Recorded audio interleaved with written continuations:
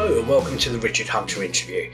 As ever, this is a place where I'll be discussing matters of interest with a whole range of investment experts. In this episode, I'm pleased to be joined again by Stephen Yu, lead manager of the LF Blue Whale Growth Fund. Stephen is the Chief Investment Officer at Blue Whale Capital, which he co-founded with Peter Hargreaves in 2016. The LF Blue Whale Growth Fund was launched in September 2017 and is a long-only global equity fund focusing on large-cap companies in developed markets. Stephen adopts a high-conviction, active approach based on bottom-up fundamental research. The fund's assets under management surpassed £850 million in June 2021. Perhaps you could firstly remind us of the strategy and indeed investment objective of the fund. The investment philosophy is very simple. We invest into high quality businesses at an attractive price. And the aspiration of the fund is to deliver significant outperformance relative to the market or the IA global sector. Yeah, okay. And on that basis, perhaps you could also, again, run through with us the kind of sector and geographical allocation that the fund has. Yep, this is an interesting question because if you come to our website, you would probably see that we have 70% exposure to US equities. But because most of our company in the US are global companies, so if you actually do a look through of the underlying revenue, where this company are making money, that we have less than 50% exposure to the US economy, and then about 25% in Europe, including UK, and the rest 20% in Asia and rest of the world, which is something that you don't see on the fact sheet. And I think the other thing which is equally interesting, if you come to our fact sheet under GICS, in terms of sector allocation, you will see that we have over 50% in technology, but there are certain company that we would probably disagree with how GICS categorize them as technology. For example, MasterCard or Visa is categorized as technology under GICS, but from our perspective, it's more to do with financial services. So basically, based on the internal breakdown of the sector, that we have only about a quarter of the fund in technology, and we do have exposure to consumer brands in media, entertainment companies, and medical equipment companies, etc. And at the same time, we do have some technology names as well. Yeah, you make an interesting point there because, of course, with 99.9% of the companies in the world now using technology to a lesser or greater extent, perhaps at some stage we're going to have to start thinking about perhaps how to reclassify or even describe these companies. I think that's correct because a lot of companies that even if you think about what the reason they're doing quite well is because that they have embraced a lot of digital transformation within the business. At the same time, they're able to roll out the products quite quickly to consumers or to businesses. And if you think about what happened last year when we have the pandemic, there's a lot of things that couldn't take place. And even, for example, a lot of business meeting is now done virtually. So if a company is providing such a service, that would you be suggesting that they are kind of replicating what you can get if you were to host a meeting in a hotel or restaurant or some exhibitions, but then now you do it virtually. So I think the line is getting a bit more close to each other. Absolutely. So in terms of the fund as it stands, could you perhaps talk us through some of your top holdings and positions? Yep, I'm happy to touch on a few names. I mean, as I outlined earlier, that we do like certain businesses that are exposed to digital transformation. I think Adobe being one. They are the market leader in content creation software in the world. I mean, we would be familiar with the products such as Photoshop or some video editing app. We do like luxury brands, like Kering is the parent company of Gucci. We used to own Moncler, and we feel that the valuation of Kering is pretty attractive at the moment. They're going to celebrate the 100th anniversary this year. And then we also have Nintendo, which is a gaming entertainment company. We feel that they are now, in terms of the Switch, how they're rolling out the kind of the hardware is more linked to like an iPhone cycle. So instead of coming up with like a new new set of console, they are able to now take advantage of the content that they have in terms of different games, and people are just going to upgrade to the new console, which will be the Switch Pro later this year.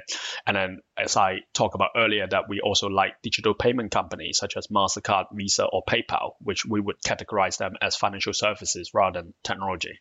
Yeah, sure. And in terms of this other blurring of boundaries, you mentioned the geographical differences earlier. What within your portfolio, what would we normally recognise as perhaps a European company, for example?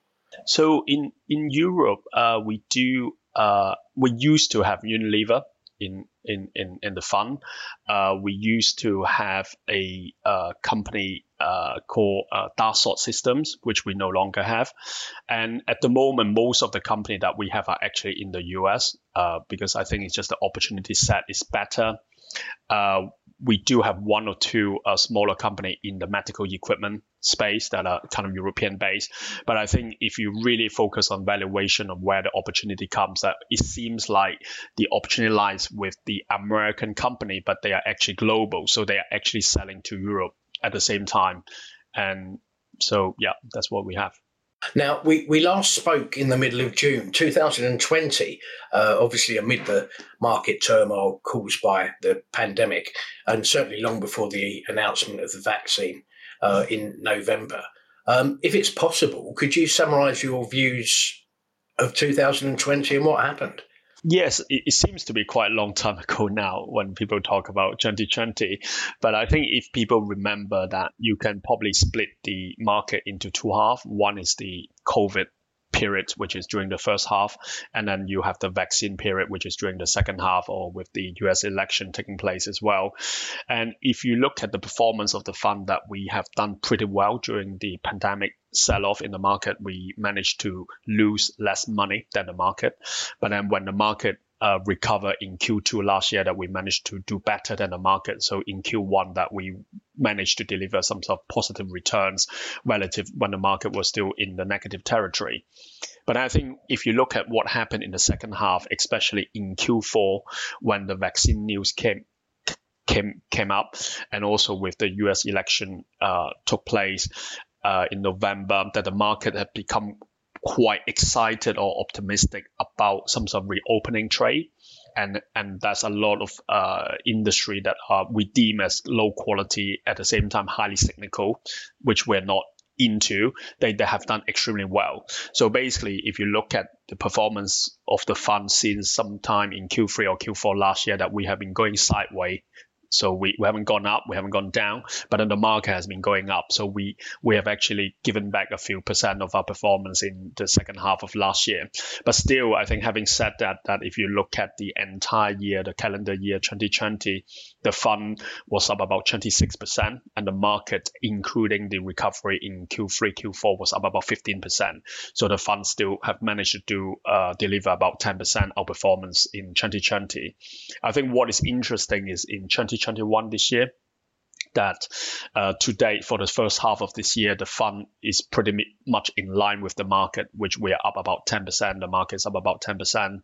But I think the journey throughout the 10% wasn't a straight line, because in the first quarter of this year that we have actually underperforming the market, as I outlined, that the momentum in the market in terms of being quite excited about the reopening trade, the inflation, reflation trade, etc., that we felt that the market has got overly ahead on versus the fundamentals, and then since our company reported their results in Q4 last year, in which they reported in Q1, and then Q1 result in Q2 this year, that the fundamentals of our company remain very strong. So you would have seen the performance of the fund has recovered quite quickly just over the last couple of months, and hence we are in line with the market now to date in performance terms.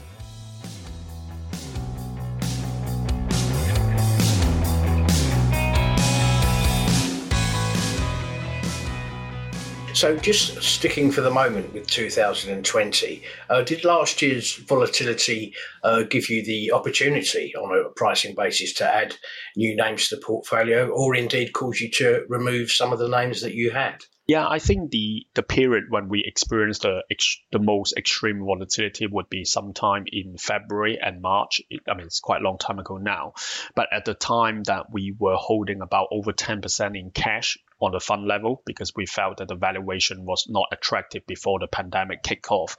So during the pandemic sell-off, that the extreme in volatility, including in the stocks that we owned, that we managed to take advantage of those sell-off in the market, including the stocks that we have, and then we managed to buy more of those companies at a very attractive valuation. And hence, I think you could explain that why in Q2 we managed to do much better than the market. It's not just a recovery of the names that we have, which they are pretty good names, and they have a lot of them. They are net beneficiary from COVID, but at the same time we deploy a lot of cash during the pandemic sell-off. So I think volatility to us is a useful tool as long as we felt that the fundamentals of those companies have not changed. Now, you mentioned valuations there pre-pandemic. We're obviously now at a stage where what may be a temporary putting to one side of inflationary and interest rate concerns has seen the three main US indices, the S&P 500, the Dow, and indeed the NASDAQ, at new record closing highs. So in terms of where we are now in 2021, what do you think the outlook is and how are you positioned? It's quite difficult if you look at the wider market, because I think ultimately we run a high conviction portfolio between about 25 to 35 names. At the moment, it's just short of 30 names. And we felt that the company that we have in the fund, that the valuation remained attractive. But then we do agree with a lot of commentators that if you look at the market, if you look at certain companies that we felt that the valuation is too expensive or they are too overpriced for what the fundamentals might come into play. And then we definitely would not disagree that some sort of like bubbly territory in the market. And so I think the way to go through this without too much hiccup is you continue to focus on high quality businesses, which we do. You continue to focus on company that could deliver the earnings growth trajectory, irrespective whether the environment is COVID like last year or whether that will be reopening, which we felt that a lot of digital transformation would continue to take place while we might be coming, while the economy reopen. So I think if you manage to stick to those companies, then irrespective of what the market might be, over time you would end up doing better than the market. But I think the difficulty is on a shorter term basis. Like if you ask me what's going to happen in the next 6 months, which we have still 6 months to go for calendar year 2021, I think that's the difficult call, because I think there's a lot of market positioning. There's a lot of speculations on when the Fed is going to taper, when the Fed might be raising interest rates. That is something that is very difficult to get a good grip of. But if you focus on the fundamentals of the company, as I mentioned earlier, that even though a lot of company that we have in the fund, let's say if you're talking about Microsoft, which they have Teams, a lot of people are actually conducting business meeting through Teams, that is not going to away. A lot of people are going to come back to work maybe later this year, but then I think a lot of times that we will still have virtual meetings on a business perspective. And at the same time, I think a lot of people have got used to or more comfortable with shopping online compared to before, especially groceries, that in the past that you would argue that people want to pick their own fresh fruits in the supermarket, but now people have actually got used to it. So I'm sure some people would go back to the supermarket to do some shopping or go to a restaurant, but then I think the takeaway culture, the delivery culture would continue in place. And so a lot of companies that have benefited on the back of pandemic last year have become stronger in terms of competitive positioning now versus before. So I think that trend will continue.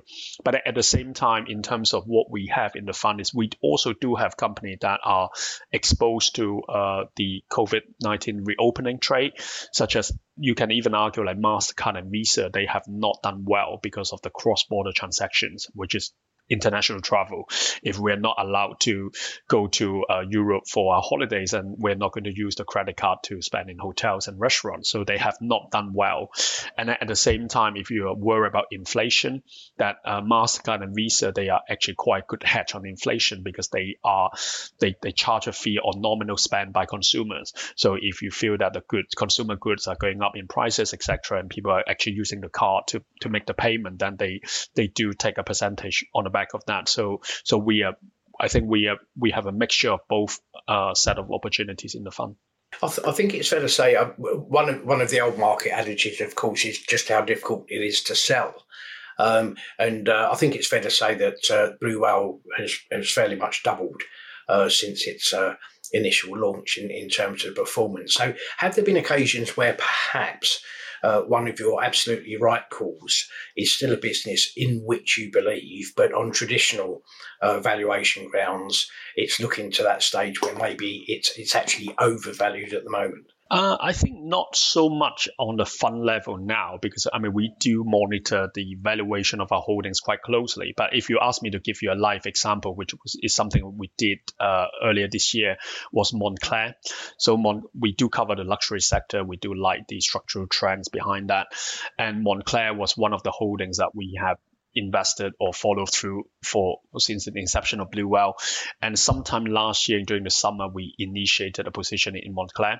And if you look at the share price until sometime in Q1 this year, for about 9 months, the share was up about 50%. But then if you track the fundamentals of the company, let's say the earnings revision upgrade, it wasn't 50%, it was probably like 10-20%. So from our perspective, that the valuation of Moncler has become much more expensive. It's probably 30% more expensive than when we first invested. And at the same time, we also cover, let's say, Kering, the parent company of Gucci. At the time that we initiated a position in Kering, the valuation of Kering was much more attractive than Moncler. Obviously, for some reason that the market felt that the Gucci brand might have some issues, but based on our findings and research, that we feel that that is not substantiated. So we feel that the branding power of Gucci is actually very strong and well positioned, and they're going to come through this 100th anniversary later this year. So we managed to switch the holding from Moncler to Kering. And then now you will see Kering in our top 10. So that is kind of the self-discipline that we have. We don't necessarily want to trade the stock for the sake of it. But if we see a better company and at a more attractive valuation, and they are pretty similar. You can even argue that Kering is a higher quality company than Moncler, because Moncler is a mono brand company. There's only one brand, but Kering, you have Gucci, you have a few other brands underneath as well. So I think that is something that we do. And at the same time, if you're talking about maybe medical equipment companies, that we would do something similar. You talk about maybe consumer staples company, even within a tech in itself. We would have some company that we felt that the valuation is no longer attractive. For example, I mentioned Dassault Systems is one of the French company in design software for the aerospace or manufacturing sector. Is a very high quality business, but then the valuation has become very expensive. So we no longer have that in the fund.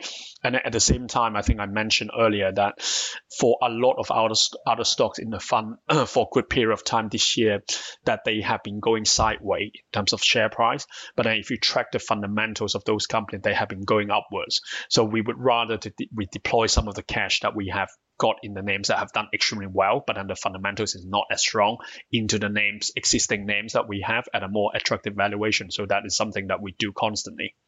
Perfect, and that's perfectly understood. Nice to finish on a positive note, as we like to. Unfortunately, we have now run out of time, so I have to say many thanks again for your time, Stephen, and for your valuable insights. That's Stephen Yu of Blue Whale. And thank you for listening. Please feel free to like and subscribe. And of course, you can find much more by the way of investment insight and ideas at ii.co.uk. I'll be back next Tuesday with another Richard Hunter interview. Bye for now.